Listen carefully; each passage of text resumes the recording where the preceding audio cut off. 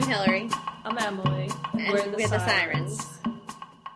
Today we are talking about the movie Roman Holiday, which is a 1953 film that was directed and produced by William Wyler.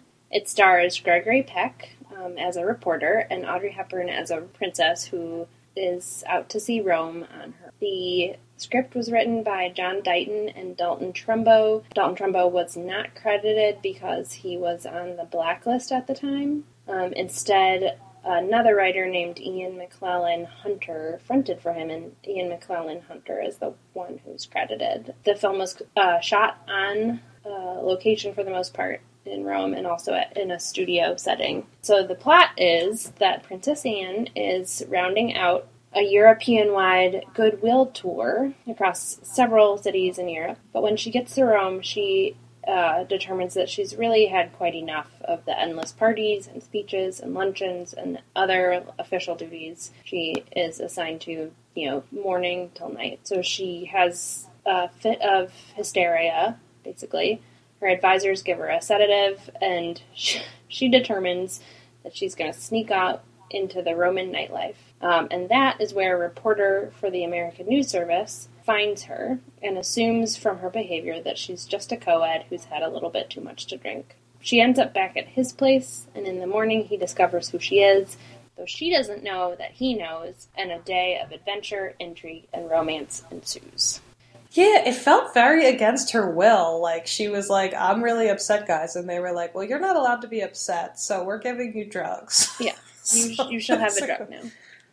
Oh. Yeah, and, the needle, I don't know, it gave me a bad vibe. Yeah, totally. Do you have any trivia about this movie? I do. There's a decent amount out there about this.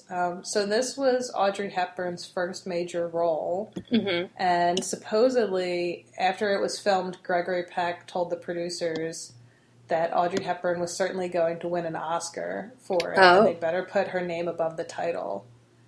Wow. And they did. And then she did win the Oscar. Oh my God. Good job, Gregory Peck. I know. He saw it. I even went back and watched some of the footage of her original screen test. Cameraman kept the tape rolling after she had done her part, and because they just wanted to see her natural mannerisms, and you could see that she was just a star. Mm-hmm. So she won the Oscar, but she was completely overwhelmed. She took the wrong route to get to the stage at the ceremony, gave kind of a flabbergasted speech, and then later left the trophy in the ladies' room. So, it doesn't seem like she was expecting to win. Endearing. I know. One thing I read was that originally the Gregory Peck role was intended for Cary Grant, and he refused it because he thought he was too old to be a love interest for Audrey Hepburn, which is really funny because the first movie we covered on the podcast was Charade, where they played love interests. Yeah, and he just wait a few had an years. issue with it I remember us saying he had an issue with it then, but they worked it out and then became friends and really liked working together. So in the famous Mouth of Truth scene, that Audrey Hepburn's reaction to Gregory Peck's bitten off hand was a genuine reaction because Peck quietly planned to borrow a red skeleton bit and have his hand hidden up his sleeve, and he told the director, but he didn't tell Hepburn, and then when she saw his missing hand, she genuinely did scream, so I thought that was kind of hilarious. Another thing, which is more on the sad side, was that since Audrey Hepburn was new to acting, in the scene where she was supposed to say goodbye to Joe at the end, she couldn't cry on command. So the director got so mad at her for wasting all of these takes with her not being able to cry that he yelled at her, and then she burst into tears. Oh. And then they filmed that, and then that was what they used. I thought this was interesting. So have you watched The Crown at all? No. So I've watched it and have some knowledge of the British royal family, not like a crazy amount. But anyway, part of the reason this film was supposedly such a success was because people were so fascinated with Princess Margaret, who's Queen Elizabeth's sister, and she had this like highly publicized relationship with a commoner named Peter Townsend, who was actually like part of the household, but he was divorced and unsuitable, so Princess Margaret was forced to renounce him. Oh, right. This script was written before that actually happened in real life, but because of the time it came out, sort of coincided with what was going on in her life, it got like a lot of attention. Oh, jeez. And that whole thing about like duty versus love. Mm-hmm. And Paramount had to make a deal with the British government that there would be no mention of a connection between the film and the royal household. And they never actually say in the movie what country Princess Anne is from, but they do make a point of saying that she visited Britain to establish that she was not British. So I was like, there is no end to the like media control and PR control of the British royal family. Yeah. So you mentioned that the original writer, Dalton Trumbo, was blacklisted and he didn't receive credit for the screenplay. And then Ian McClellan Hunter took the credit. And Trumbo's wife, Cleo, was finally presented with the award he should have gotten in 1993, long after Trumbo's death. The Oscar she received was actually a second one because Hunter's son refused to give up his father's Oscar. Wow. So there's actually 2 awards for Best Motion Picture Story of 1953 because, both exist and were awarded to those men, and like that's just the way it is. But I was like, how could you be that petty that this poor man was denied this? And then you're like, nope, I'm not giving up mine, even though my dad didn't actually write this. And the last 2 pieces I have are both poetry related. So, good. Joe, so we can get to the bottom of this. They get into the argument over which poet wrote the words that Anne quotes. Arethusa rose from her couch of snows in the Acroceraunian mountains. And Joe was actually right that it was by Shelley from the poem Arethusa, which I did not know. Like, I've seen this movie a bunch of times, and there's always like, I should look that up to see who was right, and I never knew until this point. It's a good thing we're doing a podcast episode about it. Yeah, but that was a quote that me and my friends would often say, like, Keats, Shelley, Keats, because you know how like teenagers run around saying that kind of thing. Quoting old movies at each other? Yeah. So there's another poetry spot in the plot where Princess Anne first meets Joe, and she's kind of half unconscious from that sleeping drug that she received, and she says, "If I were dead and buried when I heard your voice, beneath the sod my heart of dust would still rejoice." And then Joe calls her well-read. Well, that poem was actually an original by Dalton Trumbo, the blacklisted screenwriter. And I just thought that was such a badass move to just be like, well, if I'm going to have a piece of poetry in this that is going to be lauded, then it will be mine. Yes. It shall be my poetry. I would love to have the guts to do something like that. So who did you bio for this movie? I bioed Eddie Albert, who played... I liked him in this. Yeah. Well, spoiler, we have already seen him in a movie. What was it? Wait, you'll have to wait for it. Okay. I'm on tenterhooks. We'll get there. Because I didn't realize until I was looking at his bio. So, Eddie Albert Heimberger was born in Rock Island, Illinois, fellow Midwesterner with me. He was the oldest of 5 children. He was born in 1906. When he was a year old, his family moved to Minneapolis, Minnesota. He got his first job as a newspaper boy when he was 6 years old. During World War I, he was teased a lot because he had a German last name, which is unfortunate. He studied at Central High School in Minneapolis and participated in the drama club. And he actually graduated in the same class as a girl named Harriet Lake, who was later known by her stage name, Ann Southern, who I haven't seen I don't know much about her, but her name seemed familiar to me. He went on to study business at the University of Minnesota, but he graduated, just in time for the stock market crash in 1929, which, foiled his business attempts. So he took on a bunch of odd jobs, working as a trapeze performer, an insurance salesman, a nightclub singer. During this period, while he was starting to perform, he stopped using his last name professionally because it kept getting mispronounced as Hamburger. Yeah. I can relate to that. Yeah, I bet you can. He moved to New York City in 1933, where he got a job co-hosting the radio show The Honeymooners, the Grace and Eddie Show, which ran for 3 years. And it was the thing that clinched a film contract with Warner Brothers. But during the 30s, he performed in a number of Broadway stage productions, and some of them were just, side roles, some of them were lead roles. In 1936, he became one of the earliest television actors, doing a live RCA television broadcast with NBC, which was just a promo for one of their New York City radio stations. So he did a TV ad to promote radio. Because of that, he performed regularly on early television, wrote the first teleplay, which was called The Love Nest. While he was doing that, he also starred in the 1938 Broadway musical The Boys from Syracuse, and that sort of helped him, sort of cement a connection with Hollywood. He continued to act on Broadway, and then before he really jumped into films, he toured Mexico as a clown before World War II started, before his film took off.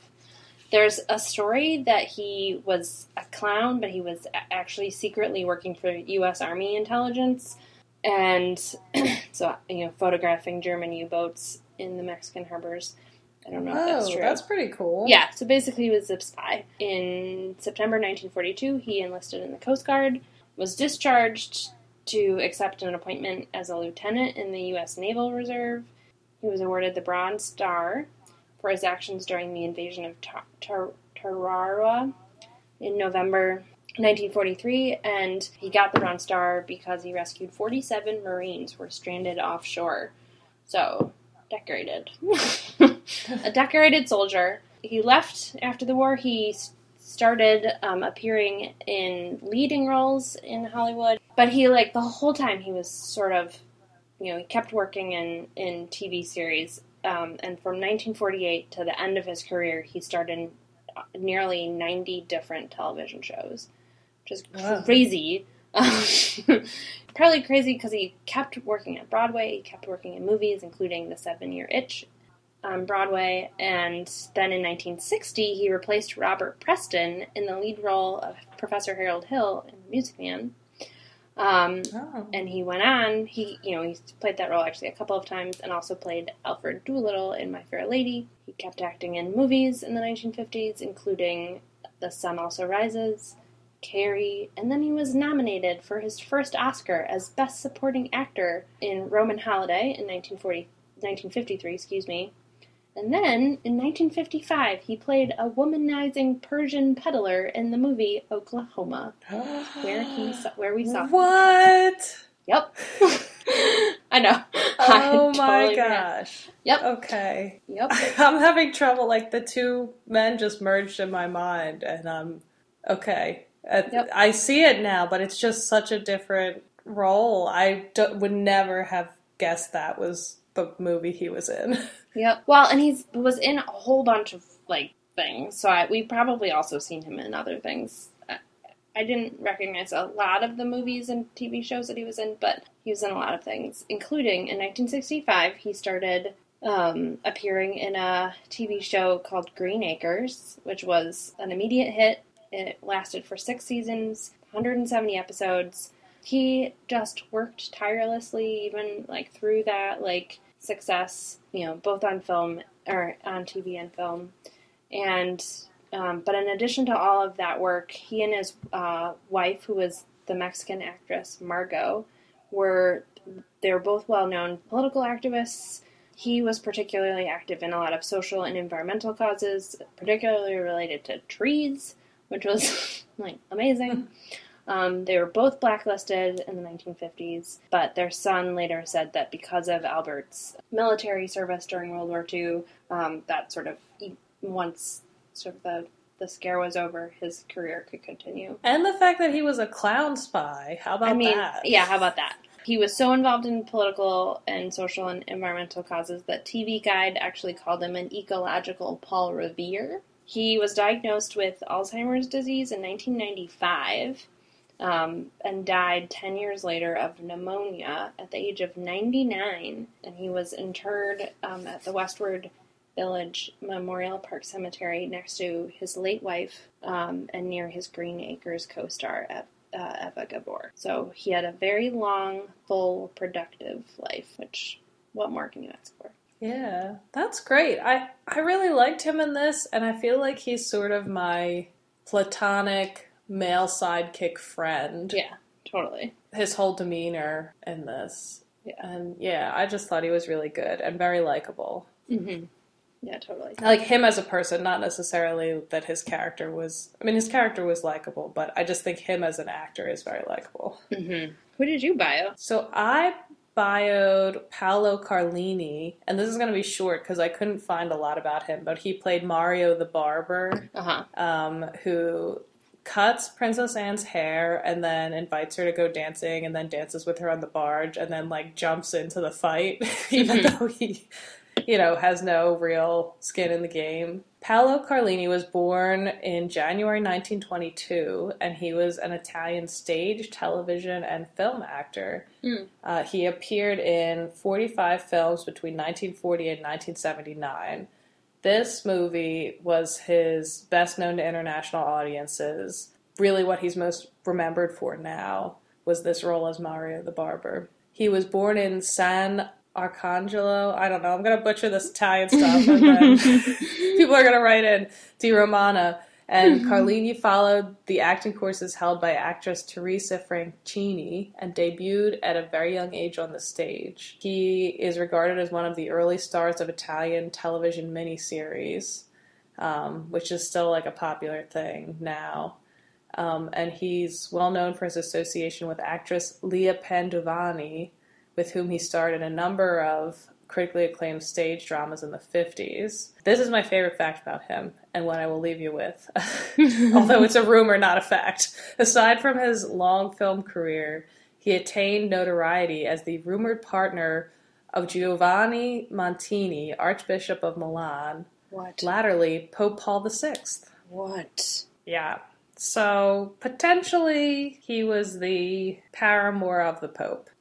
Which I find fascinating, and I think I'm going to have to do a deep dive into this. Yeah, I, like, when you said you were going to do him, like, bio him, I was sort of thinking, oh, this might be just a run-of-the-mill actor bio, but this is not a run-of-the-mill actor bio. No, I mean, it's short and sweet. It sounded like he was better known in Italian film and television. Sure.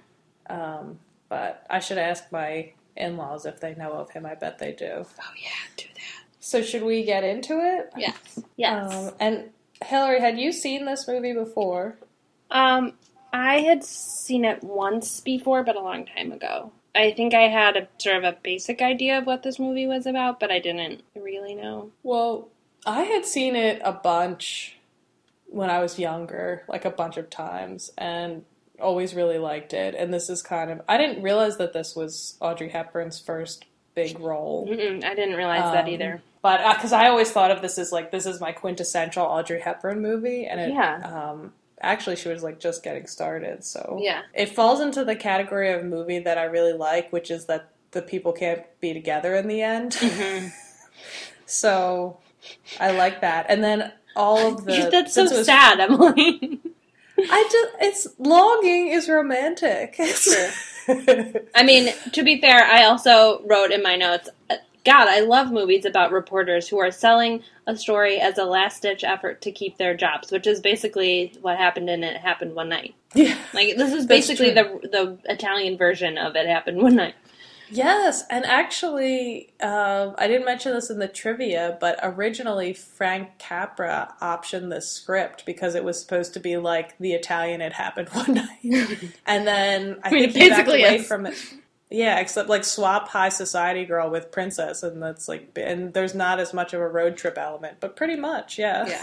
He backed away from it because of the Blacklist Association. So I know that was like, I thought I liked you, but I really loved that the movie was filmed on location and had like all the beautiful scenery, and I think this is like a lot of the places in this movie I saw when I was like a teenager and thought were incredible, and then like one day when I got to see them in person, I just was like, I'm in Roman Holiday. Yeah, it's like a 2-hour ad for how wonderful Rome is, in case anyone, didn't know. So did you like the characters of Princess Anne and Joe? I think one of my other notes was this movie is basically him just following her around. And there was another, I think I specifically said, then another note, I don't like Bradley. Yeah, I think that was one of the things that struck me watching it this time is that, I still really like this movie. I hadn't seen it in a long time. Like, I watched it a bunch when I was sort of like high school and college and had not seen it since. And this time watching it, I got like a slightly creepier vibe from him. And we can talk about like some of the consent stuff and all that's going on in the movie, but just the fact that like the entire time he's lying to her and trying to like get something from her, and also that he like follows her around. Following her around not to make sure she's okay, like in an unfamiliar city. He's following her around so he can keep tabs on her so that he can write a story about her without her knowledge and make $5,000. I mean, I guess it like works out in the end because in the end he refuses to sell the story. It felt like he was like a mature man taking advantage of a young girl. Yep. And he had full knowledge of what was going on. Like, they were both lying to each other, but he had full knowledge. She didn't. The other side of that is that, like, he sees her, the night he meets her, he sees her, he thinks that she's just a drunk girl, and he, like, calls a taxi for her, and is just like, you go where you need to go. So he, like, is trying to just, like, make sure she gets home safely.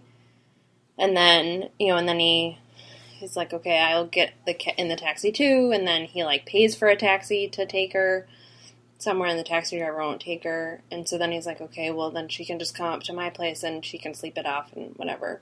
It's only when he realizes who she is that he's like, oh, well, this is totally fair game, which, like, Irving says at the very end, it's always open season on princesses, which, like, is kind of how he was acting at the beginning. Like, once he found, like, he wasn't taking advantage of her until he knew she was a princess. Yeah. So, and I've heard that, I think that is a real thing, that it's, like, in terms of ethics in journalism, like, if someone's a public figure. I mean, that's basically how Princess Diana died. She was chased by paparazzi. Yeah. Yeah, can we talk about that whole thing with her, like, basically being asleep on the street and then him trying to get her home safely?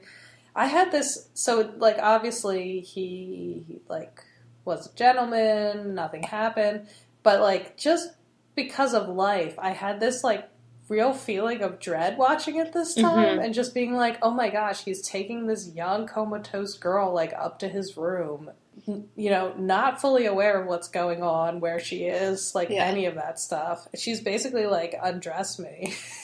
Yeah.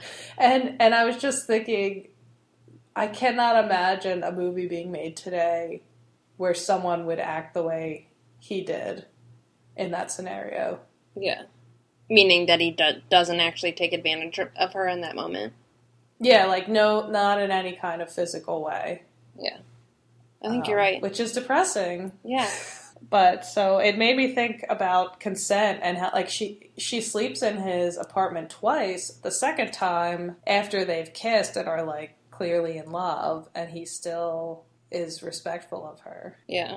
Yeah, so I guess I might not like that he's lying to her, but at least he, like, respects her own ownership over her body, I guess. Yeah. I think I also had questions about, like, when exactly he developed feelings for her. Because it seems like immediately following the fight, they're, like, in the water. Yeah. Yeah, they're in the water, and then they get out of the water, and they start making out, and it's... Which, by the way, they both looked very good wet. Like, I thought that was a romantic first kiss scene and all of that. But I was just kind of like, basically 5 minutes ago, you were still setting up camera shots. Yeah. And also, can we just talk about how there's no way that she didn't know that someone had taken a picture of her at, like, when they were using the actual camera and the flash? And all, like, he was doing it, during that fight scene, he was doing it, like, openly. Yeah. Yeah. Not very discreet. No. But, like, so, I guess I just didn't understand when did he actually develop feelings for her, because she was kind of being great, like, all along, and he was just like, no, little girl, let's go here, and, like, I'll keep using you this way and this way. And all of a sudden, he was like, actually, I'm in love with you. Yeah. Yeah, and it does seem like it happened somewhere between taking those photos at the dance and when they got out of the water after the fight, which is not that long. I did think that fight scene was great, though. Yeah. Where they're, like, the Secret Service agent, like, is pulling on Irving's beard, and, like, she smashes a guitar on someone's head. I know. It was a pretty great fight. That was great. My best friend and I in high school were obsessed with that whole concept of having a dance hall on a barge. Mm-hmm. And we really wanted to have, like, one day create our own dockside dance hall that everyone would come to with live music, but now you can just go to Mooshaloo. Yeah, now I can just go to Mooshaloo. Someone beat us to it, and it's not quite the same. No, it's not quite the same. You might just have to go to Rome, Emily, and go dancing there. That's true. Did you like all the, like, moped scenes? I mean, in the scene where she was driving the moped, I was like, why? I don't understand why this is going on so long. Why isn't he just reaching up and isn't there a handbrake? And that's true. I thought that too. I was like, someone should get control of this vehicle by this point. Or somebody stop the vehicle. Like, this should go on for like a block, and then it tips over because you wouldn't be going very fast. I don't understand how it happened. Well, they just needed an excuse to go, like, show some more parts of Rome, I guess. Yeah. I did read, when I was, like, looking into this movie, that the fact that this, like, the moped figured so prominently, it really increased American interest in them and, like, people wanting to buy them. Which I'm not surprised. Cause I wanted to buy a moped after watching this. Yeah, totally. They looked fun. You could, like, ride past the Coliseum. Mm-hmm. I want to talk about her haircut, but I don't know if that is more, like, fashion or if we can talk about it now. Well, it's our podcast, so we can decide, and we should talk about it now. I love it so much. I know. I love it, and I loved watching that whole scene where she's getting it cut, and the barber... It actually reminded me of when I first cut my hair short. Like, I went from having long hair to having, like, a completely short cut. And the hairdresser kept, like, trying to convince me not to make... she was like, well, are you sure? Like, maybe you just want to go to, like, chin length or something like that. And I kept being like, no. And it was just, like, when Princess Anne was like, no, shorter, shorter, shorter. And then she was, like, crying. Yeah. Well, not that I was just kind of happy that it was off. But it did remind me of, like, sometimes hairdressers don't respect your decisions. Yeah. Well, but then it was cute. There was sort of the follow-up scene on the barge where he gets out his little comb after they're dancing and is like, wait, I just need to fix this little thing with your bangs, which I just thought was, like, endearing. He was like... I love that. I love that he had his pocket comb. Well, yeah. So, like, the tools of the trade. I thought it was really cute, and I liked that it, like, got all curly when it was short. Maybe it was a wig. Yeah. I don't know. Was it a wig? Must have been a wig. Well, when I was looking at the screen test, it looked like that was her haircut. That it was short then, like with the bangs in front, so... Oh, maybe the long hair was a wig then. But, yeah, I thought it looked great on her. And it did make her look more like a girl about town. Yeah. Yeah, instead of this, like, old-fashioned long-haired haircut. Yeah. Did you like how she listed the skills that she had that were actually skills she had learned as a royal, and it was like cooking, cleaning, sewing, and ironing? Yeah. I wanted to be like, public speaking, manners that are, like, how to be gracious in multiple countries. Yeah, like diplomacy. Right, likely speaking several languages. Like, sure, cleaning is important, but... And I was trying to imagine, like, the royal lessons where they were like, and this is how you iron. Like, no way did they teach her to iron. No way. She might have watched the Countess do it once or twice, but, yeah. It's pretty funny. So I thought a lot of the Italian characters were really funny, but Mike was watching part of it with me, and he was like, these are all caricatures. Of course. And I was like, this is probably offensive. I was thinking a lot of the movie Open City, which is the movie that Ingrid Bergman left her husband for Roberto Rossellini over. Oh. But it's set in Rome. It's filmed in Rome, and most of the people who are in it are Italians who are not actors. They're just, like, there and were coaxed into saying a few words. Anyway, I kept thinking that's the only... I don't know if it's the only other movie I've seen that's set in Rome, but I kept making comparisons of, like, oh yeah, these are, like, caricatures of Romans and versus the actual Romans in Open City. And actually, I was thinking about what Mike would have to say about these Italians. Well, the scene that read true to me was when they crash the moped into a bunch of people, and then they go to court, and then Joe makes up a lie that they were going to get married, and then the whole crowd is, like, congratulating and kissing them. Yes. That felt true to me, because it is, like... I do feel like it's a culture where people will turn on a dime and just be like, oh, you have this big life event? I love you. Yeah. Yes. Oh, it's all because of a wedding? Okay, fine. That's beautiful. I thought, and Mike laughed out loud. Like, some of the things people were saying in Italian that didn't have subtitles, he was laughing out loud at, with the guy who was, like, the sentinel, like, standing... guard at the apartment, and when he tried to get him to loan him money, and he was like basically saying in Italian, like, "Are you crazy? Like, I'm gonna give you money and you're gonna double it back." Like, yeah, right. Which seemed right, and like some of the gestures they were making, I was like, these are real gestures. Yeah, that's funny. Did he watch a lot of the movie with you, or just parts of it? Just parts of it, but he's seen it before. Okay. Of course. Right. Did you know this was, like, the first comedy that Gregory Peck had ever done? No. Is it really?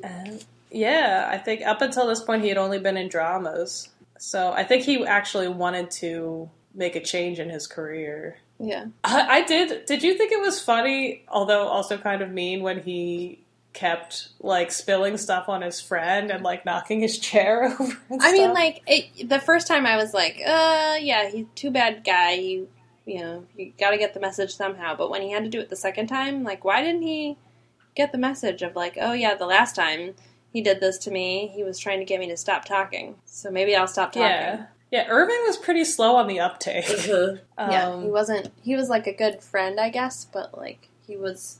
and a good photographer, but not the brightest. And when they showed him in his apartment, was he taking, like, risque photos to sell? Is that basically what he's doing? There was, like, yes. It was a very strange setup with a woman, like, holding a fishing pole over a railing with, like, bare legs. Yeah, some kind of something. Who knows? I don't know.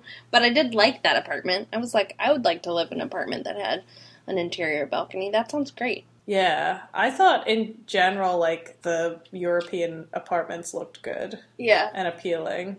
I mean, I liked Joe Bradley's apartment, except for when he was like, oh yeah, I don't have a kitchen, so I have to eat out all the time. I was like, oh yeah, that kind of would stink. I think that used to be more common, that it was more like you were boarding. Mm-hmm. And I don't know if people do it that much anymore. Like, I had a relative who had a setup like that, and he really liked it because he was like, hey, I don't cook, and I'm paying less for this apartment because it doesn't have a kitchen. Yeah. Yeah, and you could probably, like, figure it out, you would just figure out the haunts you could go to and not pay too much money. Yeah, like, if you think about it, if you had, like, a kettle, a microwave, and a hot plate, like, you'd be fine. Yeah. Which is what we've been watching a lot of Mary Tyler Moore recently, and that's what's in Rhoda's apartment. She has a hot plate and a kettle. That's all you need. Yeah. Caffeine will keep you going. That's right. And you can heat up a can of beans or something. That's right. You can't do it if you're more than one person, I don't think. But yeah, that's true. What did you think of the ending of the movie? I was surprised by it. Like, I kept thinking, oh, is she going to come running back out and give him a hug? But, like, then I was like, well, how's that going to work? So I guess it's the, like, realistic ending that they've come to an understanding that, like, it was a beautiful day that they had, and neither one of them is going to forget it. And, like, that's just the happy ending that they get. I don't know. I don't know what other kind of ending it could have. What did you think? Well, I really loved how it unfolded so slowly. Mm-hmm. Like, it did make me think, again, that, like, I don't know if they would have had a long scene like that in a contemporary movie where it's just a lot of, like, very slow face acting, and, like, the scene where she greets the journalists, they literally show her greeting every single one in the line, which it took a while. So, yeah. I liked that, like, there was a lot of tension, and the unfolding of her understanding of what was going on was really beautiful too, because at first she sees them and she thinks that they've betrayed her, but then they sort of reveal that they haven't betrayed her, and then a lot of it is just like she's supposed to have a composed face but also be like showing what she's feeling, and then he's doing the same thing, and considering that was her first major role, I thought the face acting was really good. Yeah, it was kind of nice that it was so slow and so, like, focused on the, like, sort of the development of their facial expressions. And the very last shot where he's walking away, I thought was great too, because even though I've seen this movie a bunch of times, I still found myself thinking, like, oh, is she going to come back out or something? But of course, no, he just leaves, and that's the end, and I love that. Yeah, it's so sad and also happy because, they got to see each other one more time, which she didn't know was going to happen, and then, surprise, he was there. Which I kind of like, that they both got a little bit of closure. Yeah. Oh, beautiful girl, what a gorgeous creature, beautiful girl. Let me call a preacher, what can I do but give my heart to you? Oh, okay, yeah, let's talk about costumes. I have a lot of notes about that. Okay, you tell me what you want to say about costumes, because I don't know that I have a lot of notes. I just have a lot of exclamation points, basically. Well, I really loved her wandering around Rome outfit, and I liked how over the course of her time away from the palace, like, the outfit changes, like, she rolls up her sleeves, and she gets the kerchief and all of that, and I just thought that, to me, like, as a young person, like, I was like, this is the quintessential Roman girl. I thought she looked great. I think I've bought, like, skirts in that style maybe, like, 17 times, like, trying to get back to that, like, perfect skirt. I just thought she looked great, and a lot of the princess stuff, too, looked good. Like, the boat neck gown that she had in the beginning was really nice. Oh, yeah, that was the thing that I wrote. Gorgeous! Exclamation point. And then at the end, she wore kind of a coat dress, which is sort of back in vogue with the royals. I don't know, maybe it never left. And I thought she looked really good with that. I wasn't crazy about the hat. Yeah, yeah, I mean, but it's Audrey Hepburn, so, everything she wears looks adorable. Yeah, she looks great, always. Yeah. So I thought she was great. This isn't really fashion, but I have to comment that both she and Gregory Peck have amazing eyebrows. I felt like they were well matched in their eyebrow game. Because he seemed to perpetually have, like, one eyebrow raised, and then she just had, like, that gorgeous brow. Yeah. So that was great. And then I don't have, like, a huge amount to say about Gregory Peck, except that he did look really good in the suits that he wore. He was, like, I think just that his physique, that sort of, like, tall, lean type looked great. Although I did notice when he was at one point like getting dressed or something that it was that sort of blousy pleated pant that I'm not crazy about, but it was mostly covered by the suit jacket. Yeah. Yeah, well, and then it was sort of neat to see him during most of the movie sort of wandering around in just a suit that seemed fine. And then at the very end when they're at the interview, he's wearing a significantly nicer suit that he's, like, buttoned up. He's, like, clearly, like, ready to go make an impression. And that was that was nice to see, just that contrast between the two sets of outfits. I didn't even notice that. Oh, really? That's a good eye. Well, a good reporter suit is something I notice, I guess. I don't know. Did you notice that this falls into my, like, category of leads that I like, where it's, like, a ne'er-do-well journalist? I know. I feel like every movie I like is just, that's the male lead. I think next season we should just do ne'er-do-well reporter movies. Okay. I mean, I'm totally down for that. We just have to watch His Girl Friday again. That's my only caveat. Yes. We all want to help one another. Human beings are like that. We want to live by each other's happiness, not by each other's misery. So, did you think that there was a social justice message? I mean, I think there was something to be said about, like, the royals who are, like, forced to do all kinds of things without making, without having a choice in it. But on the other hand, they live a pretty good life. So, yeah, not really a hardship for them. Yeah, so maybe not, like, a social justice message, but for me more of a, like, every single day matters and you can make, the happiness of a lifetime in one day. Yeah. I think it did make me think about, like, sort of the purpose of royalty at this point, and it still seems like, to this day, there's a lot of, we can't have positions on things, like, we're supposed to be neutral, and you could tell in all her speeches that it was like, this is just supposed to be, like, vaguely positive, but with no real specifics, that it could work in any scenario, and I'm just a symbol, and that still seems to be the case. Mm-hmm. So, I don't know if there's a social justice message in there, but, like, maybe, like, stand for something, or... Yeah. Because not everybody is allowed to stand for something. Yeah, exactly. Mm-hmm. Yeah. So, I mean, that is just our response, being social justice, not the actual movie. And there is the whole, like, duty versus following your heart tension. But I don't know that people would always say that doing your duty is the right thing in terms of justice, depending. I don't know. I think it's complicated. I've been living my own life, making my own decisions for a long while now. It's impossible to go back to being treated like a child again. What about Bechtel? She's the only woman in the movie, right? Well, I was thinking that she has her probably countess. Does pass. Yeah.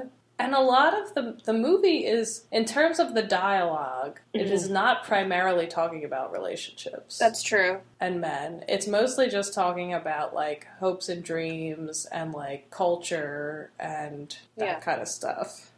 Yeah, and there is the countess who's her, like, right-hand woman, and their conversation is just about, like, duty and work and the schedule and, what she has to do the next day. So it's not about romance. So you're right. I think it passes. I mean, it's not, I would say, like, super feminist, but it definitely is concerned with more than just relationship. True. So, what rating would you give this movie, Hill? Well, I was thinking about it earlier today, trying to think about what rating I would give it, and I was, feeling compelled to give it a pretty low rating, but I'm just kind of rethinking that now, just based on our conversation, and particularly our conversation about Bradley and what he does before he knows she's a princess versus afterwards, and I think it was a little bit slow moving for me. Like, it 38 minutes into this 2-hour movie before the story between the two of them gets going. That was a little slow. Yeah. That felt a little bit slow for me. So I might give it a 3.5. Okay. What about you? I don't know. This is hard because I just generally like this movie a lot. Like, if this is a movie that if I'm feeling like, hey, I want to feel like I'm going on a vacation, I'll watch it. You know, like, so I do go back to it a lot. And I mean, like I said, because of some time passing, I got a little bit of a different vibe from Joe. But, like, the scenery's great. Audrey Hepburn's great. I think I'd probably give it, I'm going to say a 3.9.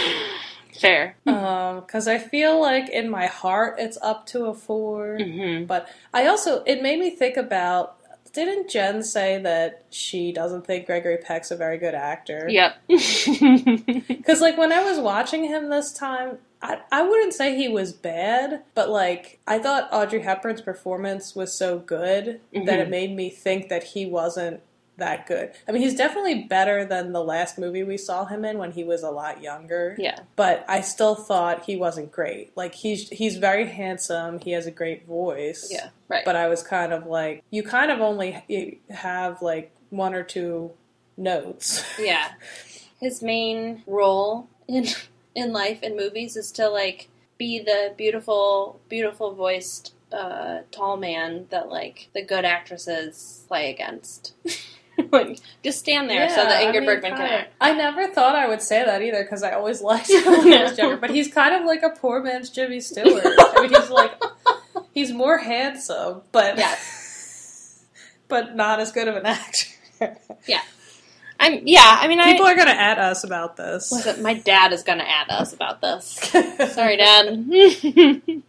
Oh, yeah, because I didn't think about To Kill a Mockingbird, and oh gosh, people are really going to at us. You know, he's like most actors. He's good in some movies, bad in others. Yeah, okay. He's human, so what can we say? What is our next movie? Our next movie is Stormy Weather. Ooh, exciting. Something very different. That's right. May it please the court, I submit that my entire line of defense is based on the proposition that persons of the female sex should be dealt with before the law as the equals of persons of the male sex. Follow the Screen Sirens on Twitter @the Screen Sirens.